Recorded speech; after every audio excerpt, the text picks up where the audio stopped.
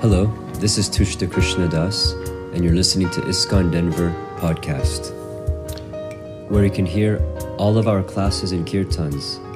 If you like what you hear, please subscribe and share with others. Thank you very much. Hare Krishna.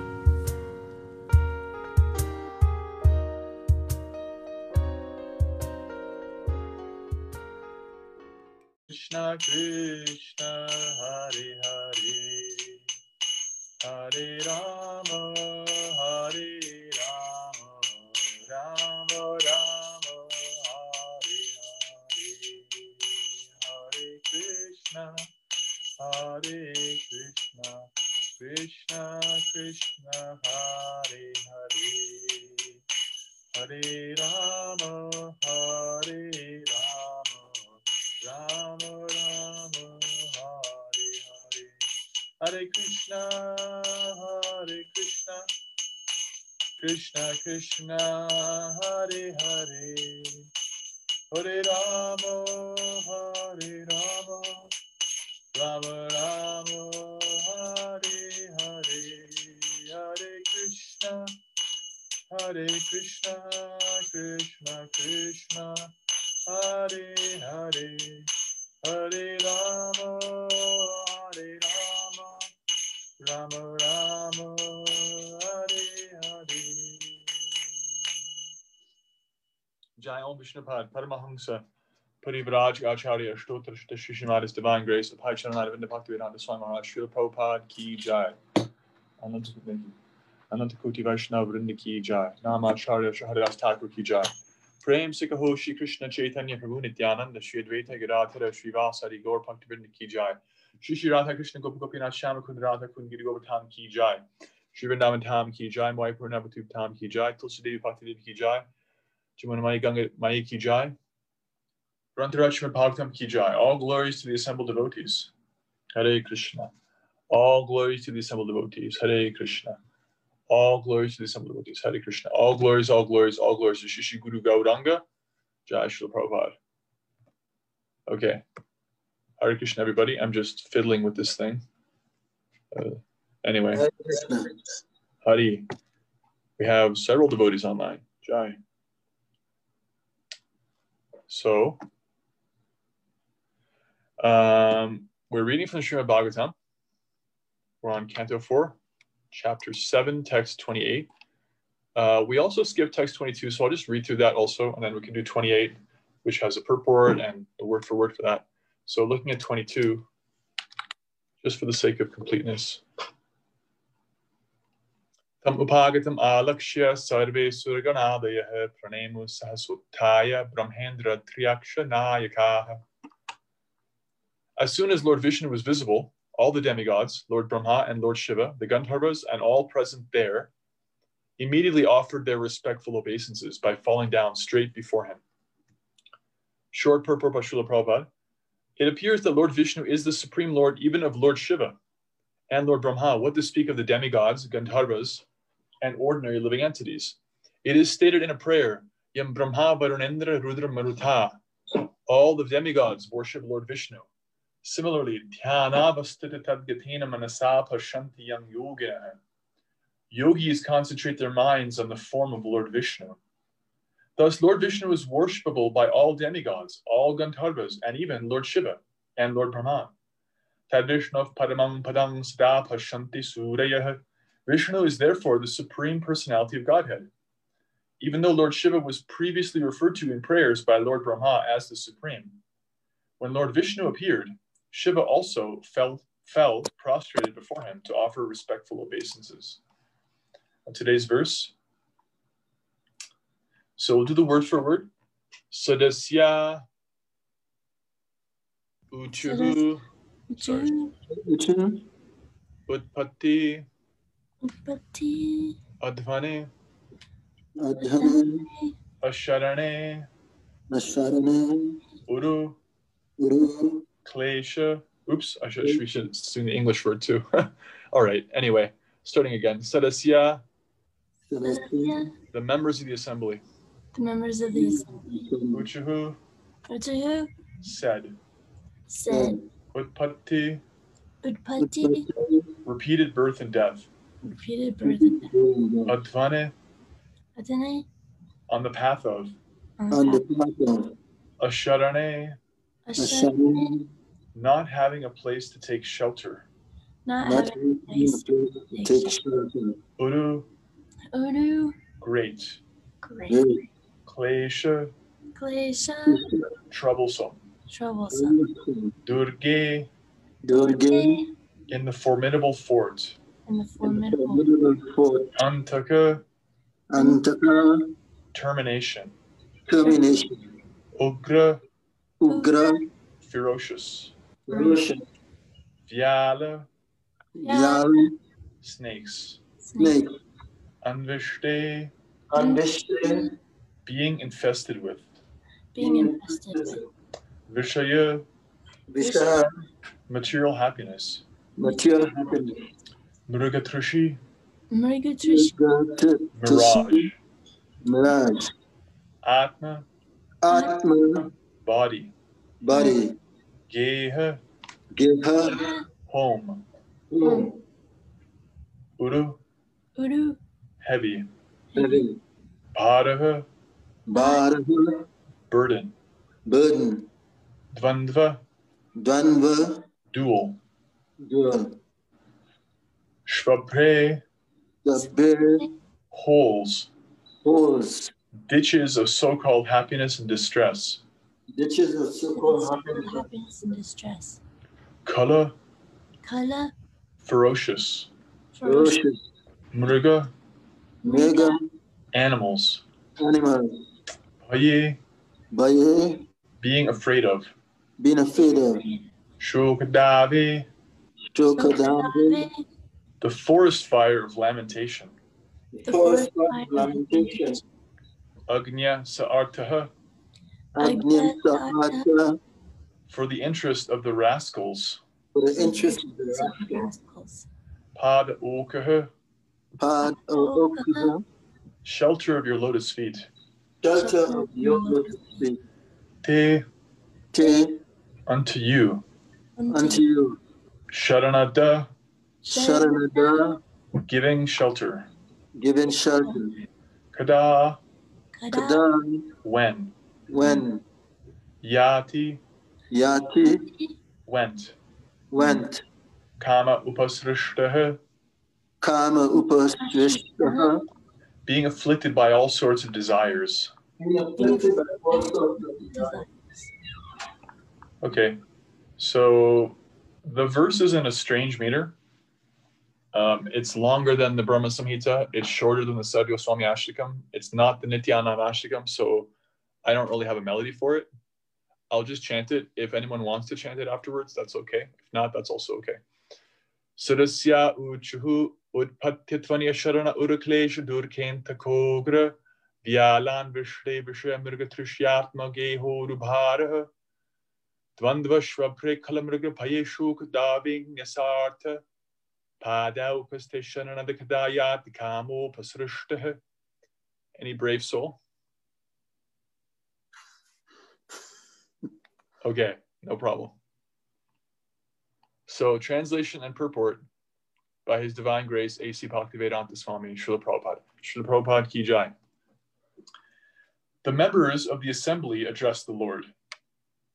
O exclusive shelter for all who are situated in troubled life. In this formidable fort of conditional existence, the time element, like a snake, is always looking for an opportunity to strike. This world is full of ditches of so-called distress and happiness, and there are many ferocious animals always ready to attack. The fire of lamentation is always blazing, and the mirage of false happiness is always alluring, but one has no shelter from them. Thus, foolish persons live in the cycle of birth and death, always overburdened in discharging their so-called duties, and we do not know when they will accept the shelter of your lotus feet. Purport. Persons who are not in Krishna consciousness are living a very precarious life, as described in this verse. But all these circumstantial conditions are due to forgetfulness of Krishna. The Krishna consciousness movement is meant to give relief to all these bewildered and distressed persons. Therefore, it is the greatest relief work for all human society. And the workers thereof are the greatest well-wishers, for they follow in the footsteps of Lord Chaitanya, who is the greatest friend to all living entities. Om Ajnana-timirandhasya Jnananjana-shalakaya Chakshurunmilitam Yena Tasmai Shri Gurave Namaha Vanchakalpatarupshascha Kripa Santubhya Eva Cha Patitanam Pavanebhyo Vaishnavebhyo Namo Namaha Jaya Shri Krishna Chaitanya Prabhu Nityananda Shri Advaita Gadadhara Srivasadi Gaura Bhaktivinoda Hare Krishna, Krishna Krishna, Hare Hare, Hare Rama, Rama Rama, Hare Hare. 1 second.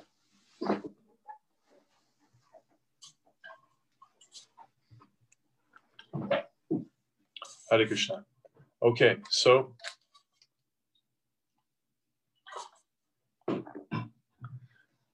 with your blessings, we'll explore this verse.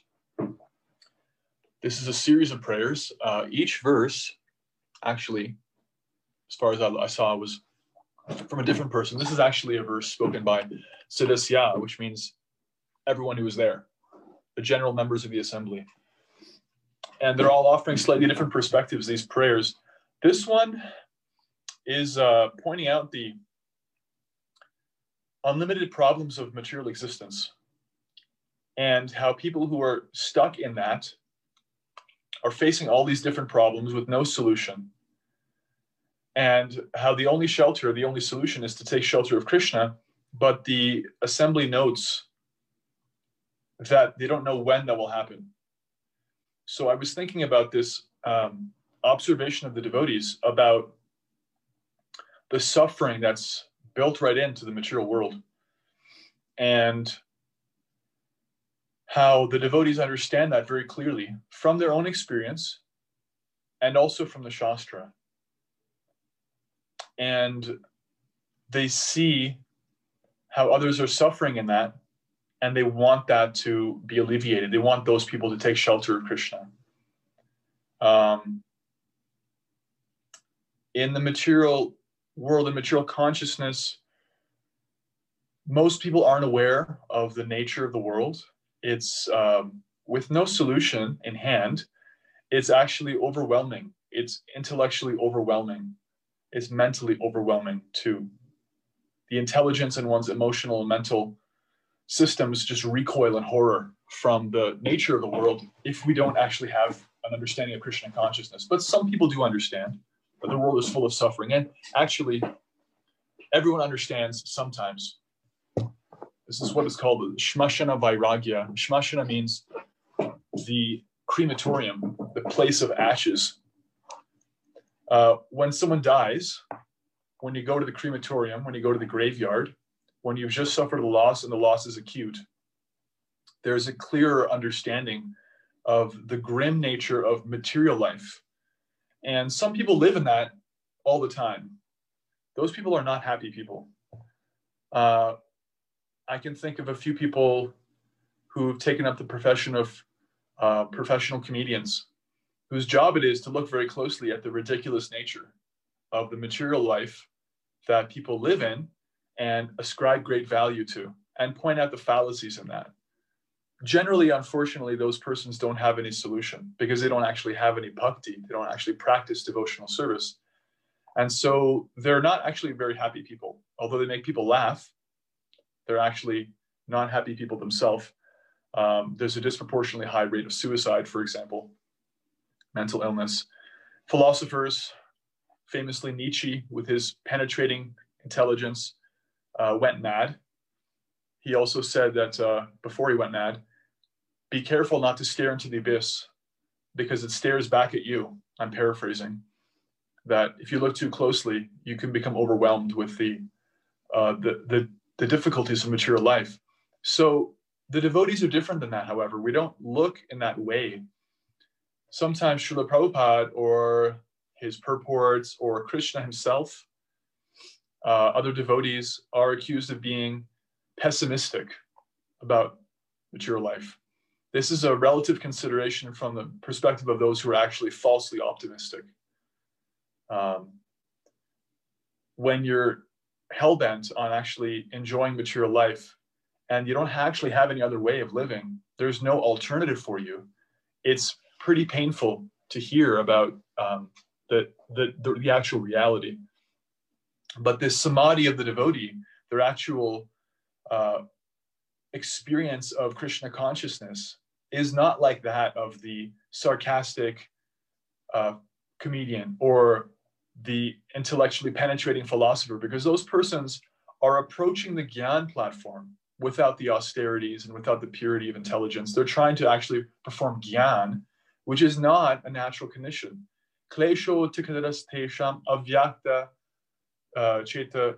Klesho tiktaras tesham avyakta. Forget the rest of the verse. But Krishna says in 12.5 that it's unnatural, actually. It's unnatural. The impersonal path is unnatural. The Gyan yoga one has to undertake to follow that is also unnatural. And the devotees aren't like that. So I was remembering, for example, Srila Prabhupada. I heard this one story from a devotee who served him very closely.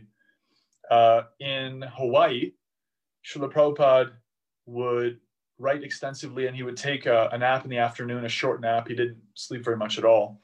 And this devotee would very aggressively take the opportunity to wake up Srila Prabhupada. Aggressively means he would actually stop other devotees whose service it was. He wanted to be there. He wanted to be the first person to see Srila Prabhupada when Srila Prabhupada woke up.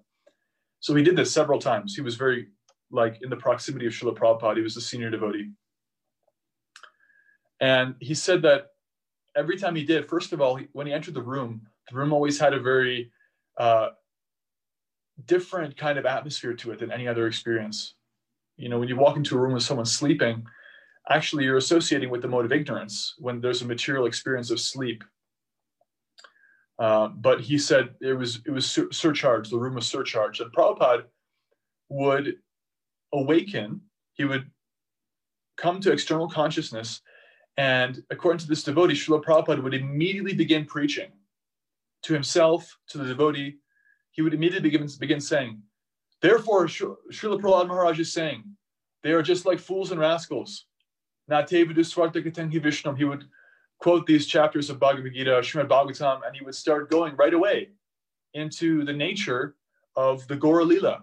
He immediately went into this preaching mission. There was no gap. And this devotee's realization was he didn't understand what Srila Prabhupada was experiencing internally in his sleep. He didn't understand what was going on in his heart with Krishna and Goloka Vrindavan, but it was clear that Srila Prabhupada was always deeply attached to the mission of Lord Chaitanya and was always associated with him in that way. That was the external manifestation of Lord Chaitanya's mission, and that was the external manifestation of Srila Prabhupada's samadhi. So this samadhi is what Srila Prabhupada himself calls practical samadhi. In reference to book distribution, Srila Prabhupada called this practical samadhi because in this age, we can't go and live in a cave and realize Krishna that way. So our acharyas have recommended practical samadhi. And it's practical because it engages our external propensities. We use our senses, we use our hands, we use all of our vision, hearing, everything else. Move around, lift things. And it also engages our emotional life. So in this verse, we're hearing the members of the assembly talk about how they don't know when foolish persons who are stuck in this material existence will take shelter of Krishna. When will that happen? This vision is the vision of the Sankirtan devotee. I wrote recently 2 articles for the newsletter, not really articles, just short blurbs. And one was about helping others to help yourself. And one was about helping yourself to help others. These principles are related, and we've talked about them in other classes, that if you want to make advancement in your own spiritual life, one of the best things you can do is actually go out of your way to help others. This principle is there even in material life. When somebody is depressed or anxious, there's good research that if they actually are engaged in helping other people who are unfortunate, either in the way that they're unfortunate or in some other way.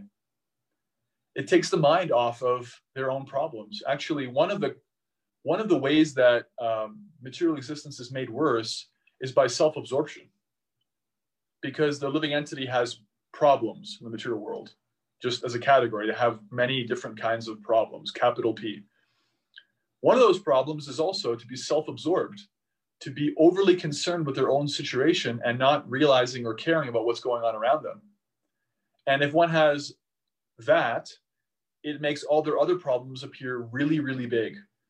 And one becomes obsessed with the suffering, and one can actually just fall down into a downward spiral. But just stepping out of that, even temporarily, helps, because it puts things into perspective that, yeah, I'm suffering, but so are other people, and I'm getting something by helping others.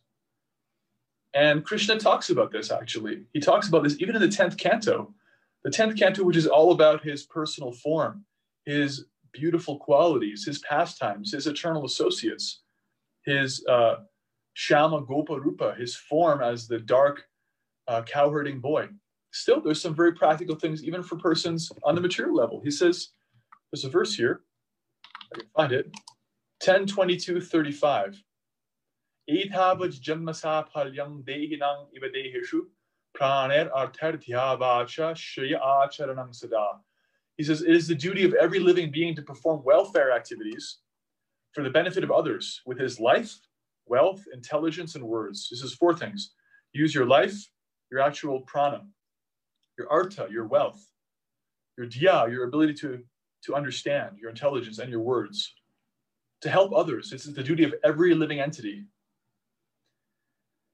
And he talks to this way in reference to the trees of Vrindavan. He's glorifying them because trees give everything. They give their entire life. You can cut down a tree and use its bark, its sap, its wood, its twigs, its leaves. It just keeps giving. It gives its own shadow. It's beneficial for others. And Krishna glorified these trees because they're actually fulfilling that function of giving. That's our actual nature. Bal Gopal Prabhu started his class yesterday. No, it was actually later in the class. In answering to a question, he said, quoted this famous verse that the Krishneta Nityadas, that the eternal nature of the living entity, Jiver Swarupa Hoy Krishneta Nityadas, is das, is to be a servant of Krishna. We're actually little givers. We're actually meant to give. And this verse by Krishna in the 10th canto can be understood even in the very basic level, that if your life is directed toward helping others, it's harmonious with God's intention for you. And if you're not, then you're working against that. You're trying to swim against the current. It's going to be unnatural. So we talked about in this article that if you help others, you help yourself. And Krishna also specifies the best way to do that in the Bhagavad Gita. He says, Nachitas man manusheshu kaschin me priyakritamaha. For one who explains this supreme secret Bhagavad Gita to the devotees, pure devotional service is guaranteed, and at the end he will come back to me.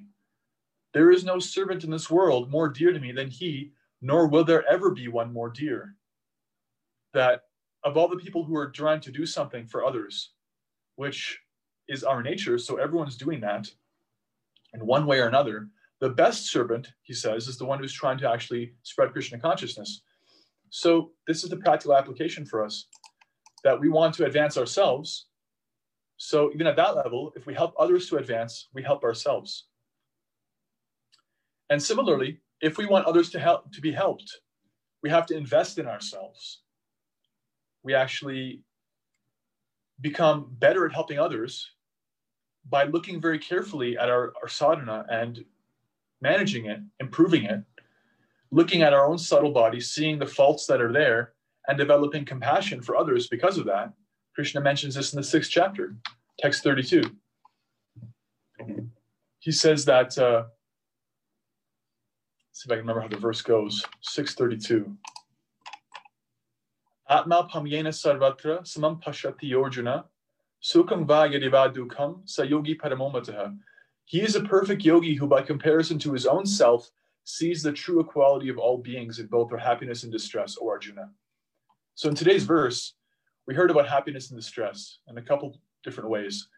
The assembly says the world is full of ditches of so-called distress and happiness, and also compares distress to a fire that's always blazing and happiness to a mirage, an always alluring false image.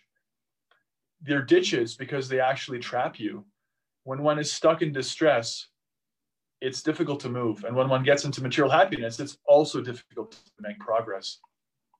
But Krishna is saying in this verse that the perfect yogi, Yogi Parama, the perfect, best yogi, is the one who sees other living entities in comparison to their own happiness and distress. So this internal reflection the devotee has, working on themselves, applying that humility, applying that analysis, seeing their own faults, trying to address them, and being aware of their own fallen nature, where they came from. It is said in just a common phrase that every saint has a past and every sinner has a future. And the devotee actually exemplifies that, because while saintly, they may not believe that about themselves, but devotees are actually saintly, increasingly so. They understand their own past. And they look at others and they see, while these persons are actually doing horrible, useless things, they actually have a potential. And that comparison is actually very powerful. That self-reflection empowers their preaching. It gives practical realization of what this world is like and how one can become waylaid by the dual ditches, dvandva shrabhre, the two different kinds of holes that one gets stuck in, of distress and happiness. Material happiness and material distress are both equally binding. And when the devotee sees that, they actually become aware of how they've been doing that, getting stuck in these ways. They develop specific realization of how, according to their own experience in time, place, and circumstance. And then they actually become empowered to talk about that and convince others that, you know what, I know what you're going through. I've also gone through it. Sometimes I'm still going through it. And this is what it's like. And here's a solution for you. And that's a message that people need to hear. They need to hear it, actually. There's no other solution than to hear from a devotee who has that realization of what the world is like. They're not just a clever comedian. They're not just an angry philosopher. They're not Friedrich Nietzsche on their way to suicide or death in an insane asylum. They're actually aware poignantly of how painful material nature is, and they're aware of the solution. And they're applying it themselves. They're applying it themselves, therefore their words have potency, and their example has potency, because they actually exemplify, they show, to some degree, freedom from the modes of nature. Krishna says in the Bhagavad Gita, chapter 14, after describing at length what the modes of nature are like, and all the different ways and combinations and combinatorics and permutations of the ways they bind us, he in answer to Arjuna's question, he gives only one verse saying how to get free. Mam cha yoga picharena bhakti yogena sevate. If you just engage in service to me, sagurnan samatitya brahman puyaya kalpate, you transcend that. Devotees experience that, actually. Even at the very neophyte platform, they experience that temporarily.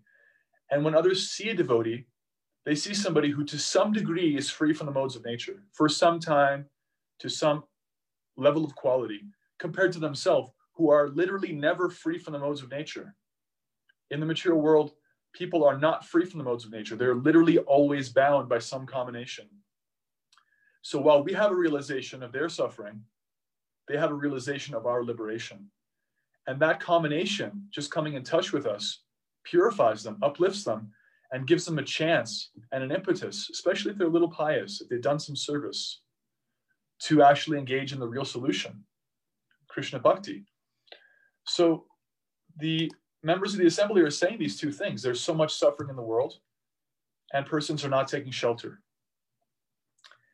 And we understand ourselves from our own experience what suffering is in the material world and how to get free. And there's this kind of two sides of the same coin type of existence that devotees have. They understand suffering, they understand their own conditioned nature, and they use that to fuel their practice and to help others. They also use their practice of Sankirtan outreach to fuel their own Krishna consciousness.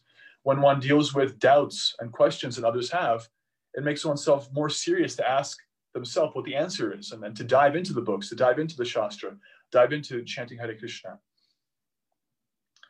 And when one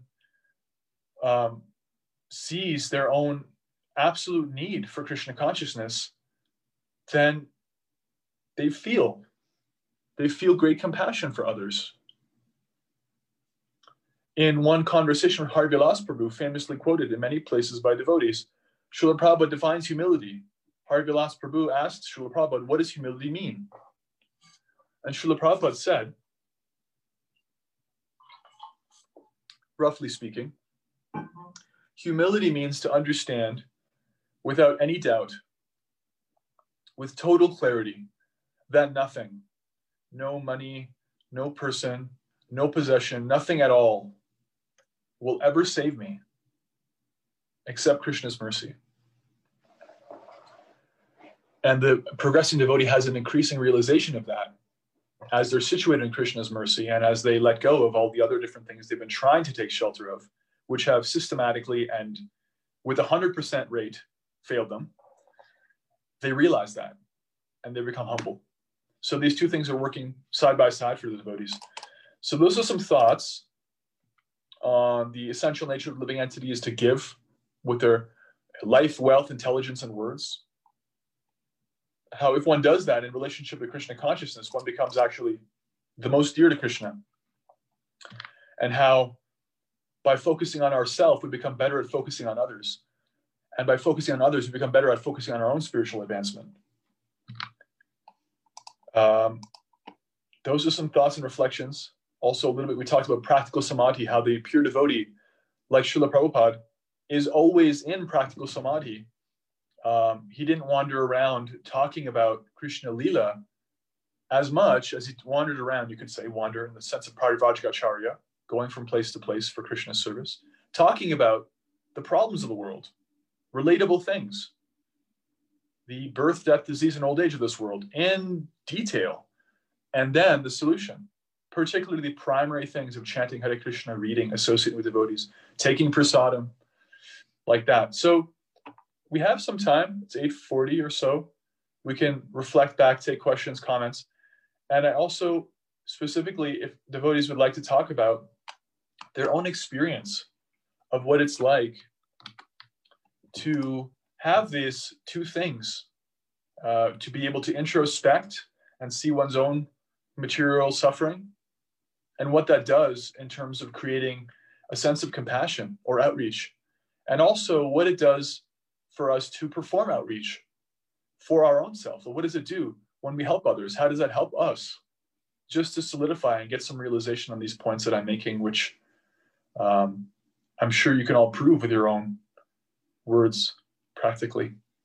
Hare Krishna. Thank you so much. So anything that you'd like to reflect back or comment now? Prabhu, I really like the point that you made in the beginning of how, like Srila Prabhupada says that anyone who's not absorbed in basically in Krishna consciousness is living a precarious life. So that's in the purport. But you made the point that we also need to be absorbed emotionally in Krishna consciousness because personhood includes the emotions. So I thought that was a really good point, how even like you were bringing up the example of Nietzsche, and how if we're not actually absorbing our emotions and our emotional self isn't also being absorbed in Krishna consciousness, then it's not a complete path, really. So I appreciate that point. And then just the analogy of the ditches of happiness and distress reminds me of this. There's actually a story that Dr.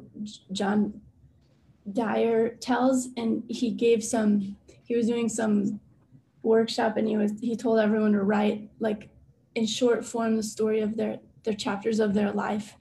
And one woman wrote, it's really short, but I thought it was interesting. I can read it. Chapter 1, I walk down the street. There's a deep hole in the sidewalk. I fall in. I'm lost. I'm helpless. It isn't my fault. It takes forever to find a way out. Chapter 2, I walk down the same street. There's a hole in the sidewalk. I pretend that I don't see it. I fall in again. Can't believe I'm in this same place, but it isn't my fault. It still takes a long time to get out. Chapter 3. I walk down the same street. There's a hole in the sidewalk. I see it is there. I still fall in. It's a habit, but my eyes are open. I know where I am. It is my fault. I get out immediately. Chapter 4. I walk down the same street. There is a deep hole in the sidewalk. I walk around it. Chapter 5. I walk down another street. Nice. So I was just thinking, like, I'm not sure exactly who the author was thinking what the ditch is, but the hole is. But this is a good analogy for the ditches of material distress and happiness, because we fall into these ditches, and like you were asking, for the devotee who's already on the path of Krishna consciousness, when we do find ourselves in somewhat of a ditch, because most of us have taken another street, but what it does, it reminds us of the experience of those ditches. And because we have an experience of happiness that's not the material happiness, we have an experience of happiness, of freedom from both of those things, then we can also remember the pain and want to help others if they're open to take another street. Thank you. Yeah. On that point of precarious, Prabhupada uses the word precarious material life. Persons who are not in Krishna consciousness are living a very precarious life. I looked up precarious. Means not securely held or in position, dangerously likely to fall or collapse, dependent on chance, uncertain. You mentioned in relationship to precariousness, the necessity of engaging ourselves emotionally. And I was thinking, if you look at the definition of precarious, dependent on chance, so the mind is so fickle, our emotional life, if it's not directed, it's just going to be like this powerful force that, depending on chance, how you feel on any given time, any given day, takes you in one direction or another. I was thinking about, in relationship to the points I made in the class, that Sankirtan consciousness, Krishna consciousness in the line of Mahaprabhu, particularly as Srila Prabhupada gave it, is very emotionally engaging, actually, because we come into the world with so many attachments, especially in this age. There's no like born yogis practically who start from zero.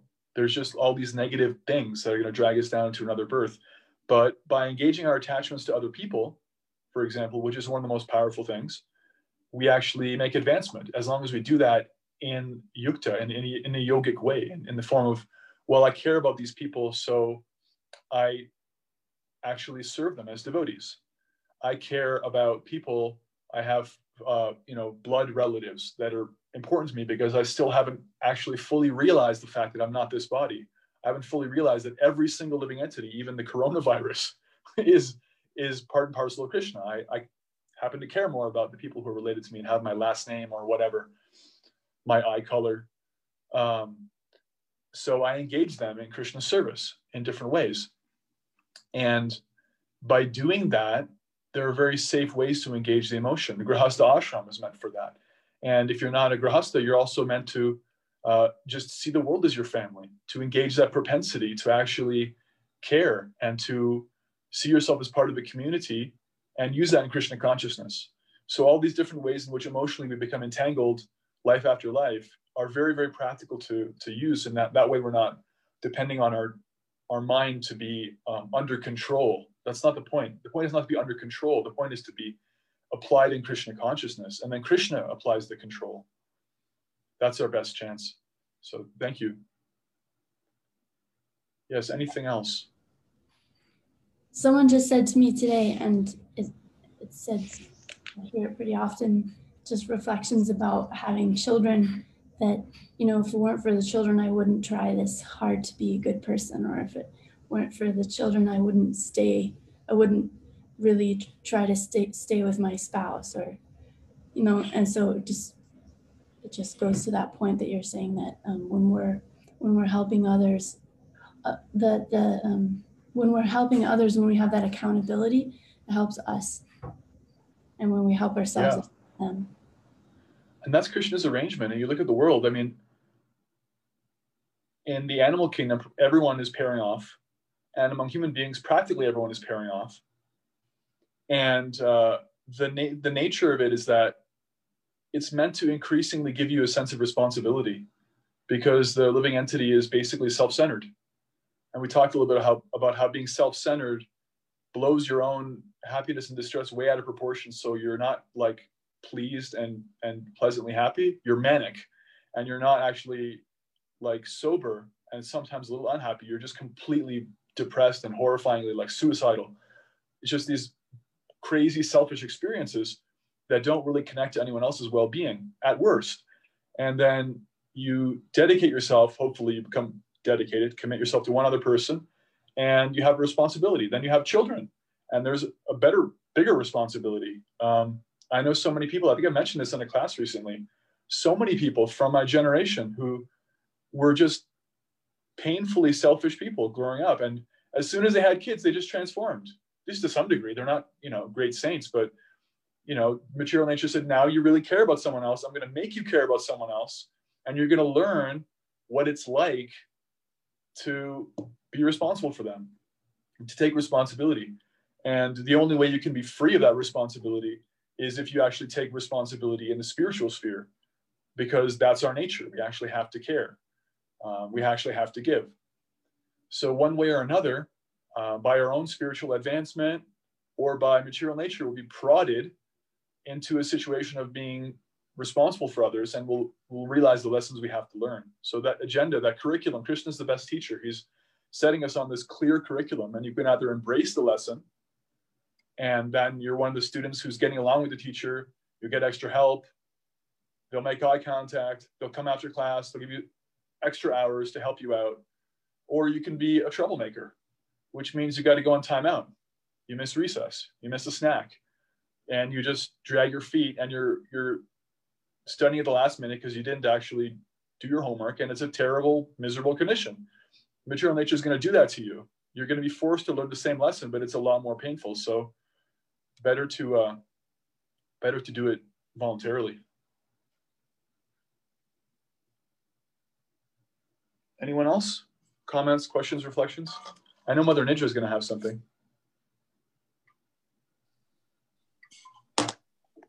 Hare Krishna, Prabhu. Hare Krishna. Thank you very much. So I was just thinking of a personal situation where, like you were talking about, how you benefit from going out and distributing the holy names and prasadam and books to others, and then how others benefit from your own sadhana and, introspection and reflections. So the first year that I went to Mayapur, when Prabhupada was still on the planet, everyone was pretty excited. And I was thinking, okay, now it's time to go. And, we'll be doing Nagar Sankirtan all over all the islands, 9 islands, and somehow or other distributing whatever we were given to distribute, the holy names and pamphlets and prasadam. And so then, due to circumstances, at that time, there was no bottled water or anything. So, and somehow or other, there was no real communication about what taps you do not drink from. Uh-oh. Oh no. Anyway, it was not well communicated. And many devotees were very sick with dysentery, and I was one of them. Hare Krishna. So anyway, the whole, idea of, this great Nagar Sankirtan, and anyway, so it became reflection time. Everybody's so sick, and just taking time to reflect and really get anxious about getting better and helping others. So that situation was, it was a big challenge for a lot of devotees. They couldn't even, some of them, get off the floor. And they'd gone to Mayapur to, enthusiastically participate in Sankirtan. And then when they got back to the West, to be able to, share the overflow and all of that. Well, didn't really happen in exactly that way. But like you were saying, if you go through your personal reflections and things like that, you can really help the souls so much by your own personal experiences and your own suffering. And so that was a really poignant experience for so many of us. And it helped us to see that sometimes you have to experience a lot of so-called suffering in order to help the suffering of others. Thank you. I like what you said at the very end, that sometimes you have to experience so much suffering or so-called suffering in order to help alleviate the suffering of others. That's one of the great benedictions of Krishna consciousness, is that it puts all of our suffering in context. If someone had told me when I was going through whatever I was going through in my material life before Krishna consciousness, actually everything you're going through right now is going to make you qualified to help other people who are going through the same thing later. If I could have understood that, it would have helped me. The reality is that that's actually a fact. Because of Krishna consciousness, that suffering takes on meaning. Otherwise, it's basically meaningless. The suffering and happiness of the material world are essentially meaningless if they're not connected to some spiritual advancement. They're just by chance. Not really. They're karmic, but they don't actually amount to anything. They're coming and going. So, and as far as suffering in the Dham with illness and so forth, it's an amazing thing, because it sounds like, yeah, I know what that's like. Oh, dysentery, I don't want to have that. But whatever happens in the Dham is such an amazing thing. The subtle body gets purified and amazing. Sometimes it's physical illness. Sometimes it's your false ego flares up. Sometimes whatever it may be. I've heard from so many devotees. I have my own experiences, and I know you do too, Mother Nidra, that when you're in the Dham, there's just this way that the spiritual energy, the Yoga Maya, works on you. So we know that those devotees who went there and got dysentery and didn't get to do what they wanted to do still made tremendous spiritual advancement, because that's what the Dham is going to do to you. The Yoga Maya is going to connect you, especially if your intention is to serve Krishna. You go in there with that. So thank you.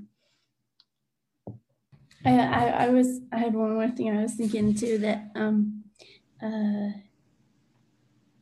the last few days I haven't been able to taste or smell anything. And the first day that I realized it was, I was making breakfast for the kids. And later they were like, "Mom, this is like really, you put a lot of spices in this." And I was like, "Really? I can't taste them at all." And we were like, "Oh, okay."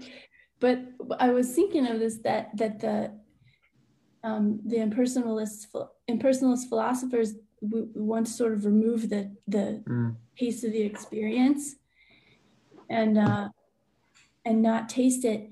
However, Krishna consciousness is that we taste it, like with prasad. Like I'm like eating prasad and I only taste the texture.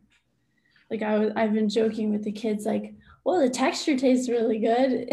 Like I can't taste this thing at all, but the texture is pretty good. So, and how disappointing it is that, when we take prasad, we can't taste it. So to be able to keep our senses, but actually engage them in a spiritual way, how wonderful that is. That the consciousness. Yeah. Therefore, it's a little bit of a pungent comment by Vrindavan Das Thakur, but he refers in the Chaitanya Bhagavat to the impersonalists as spiritual eunuchs because they actually falsely remove themselves from reality. You know, if you can't taste anything, you lose your sense of smell, you lose your sensibility, your sensitivity. You can imagine if somebody's like very insensitive to the world around them, they can't respond to that world, and they can't share a deep experience. But if somebody's actually aware of whatever through any of the senses, they actually they have qualities. Just like they can bring out the different qualities in food, they can bring out the different qualities of emotional experience, and they can connect all those different experiences that people have in material consciousness to a meaningful goal. Because otherwise, you can't relate to people in their suffering. If somebody's insensitive, they cease to be relevant, and their practice ceases to be relevant. Their tradition ceases to be relevant. It's not engaged in the world at all. It becomes pie in the sky. So it's such a wonderful thing that devotees have sensitivity in their practice. You know, there are devotees who like are expert in cooking wonderful things for Krishna and beautiful kirtaniyas, and it's not even so much about the technique, although that's nice. It's about the desire to please through a certain avenue and becoming sensitive in that. That actually. It pays off. People notice that. They notice that you actually have something, some way that you can feel that's spiritual.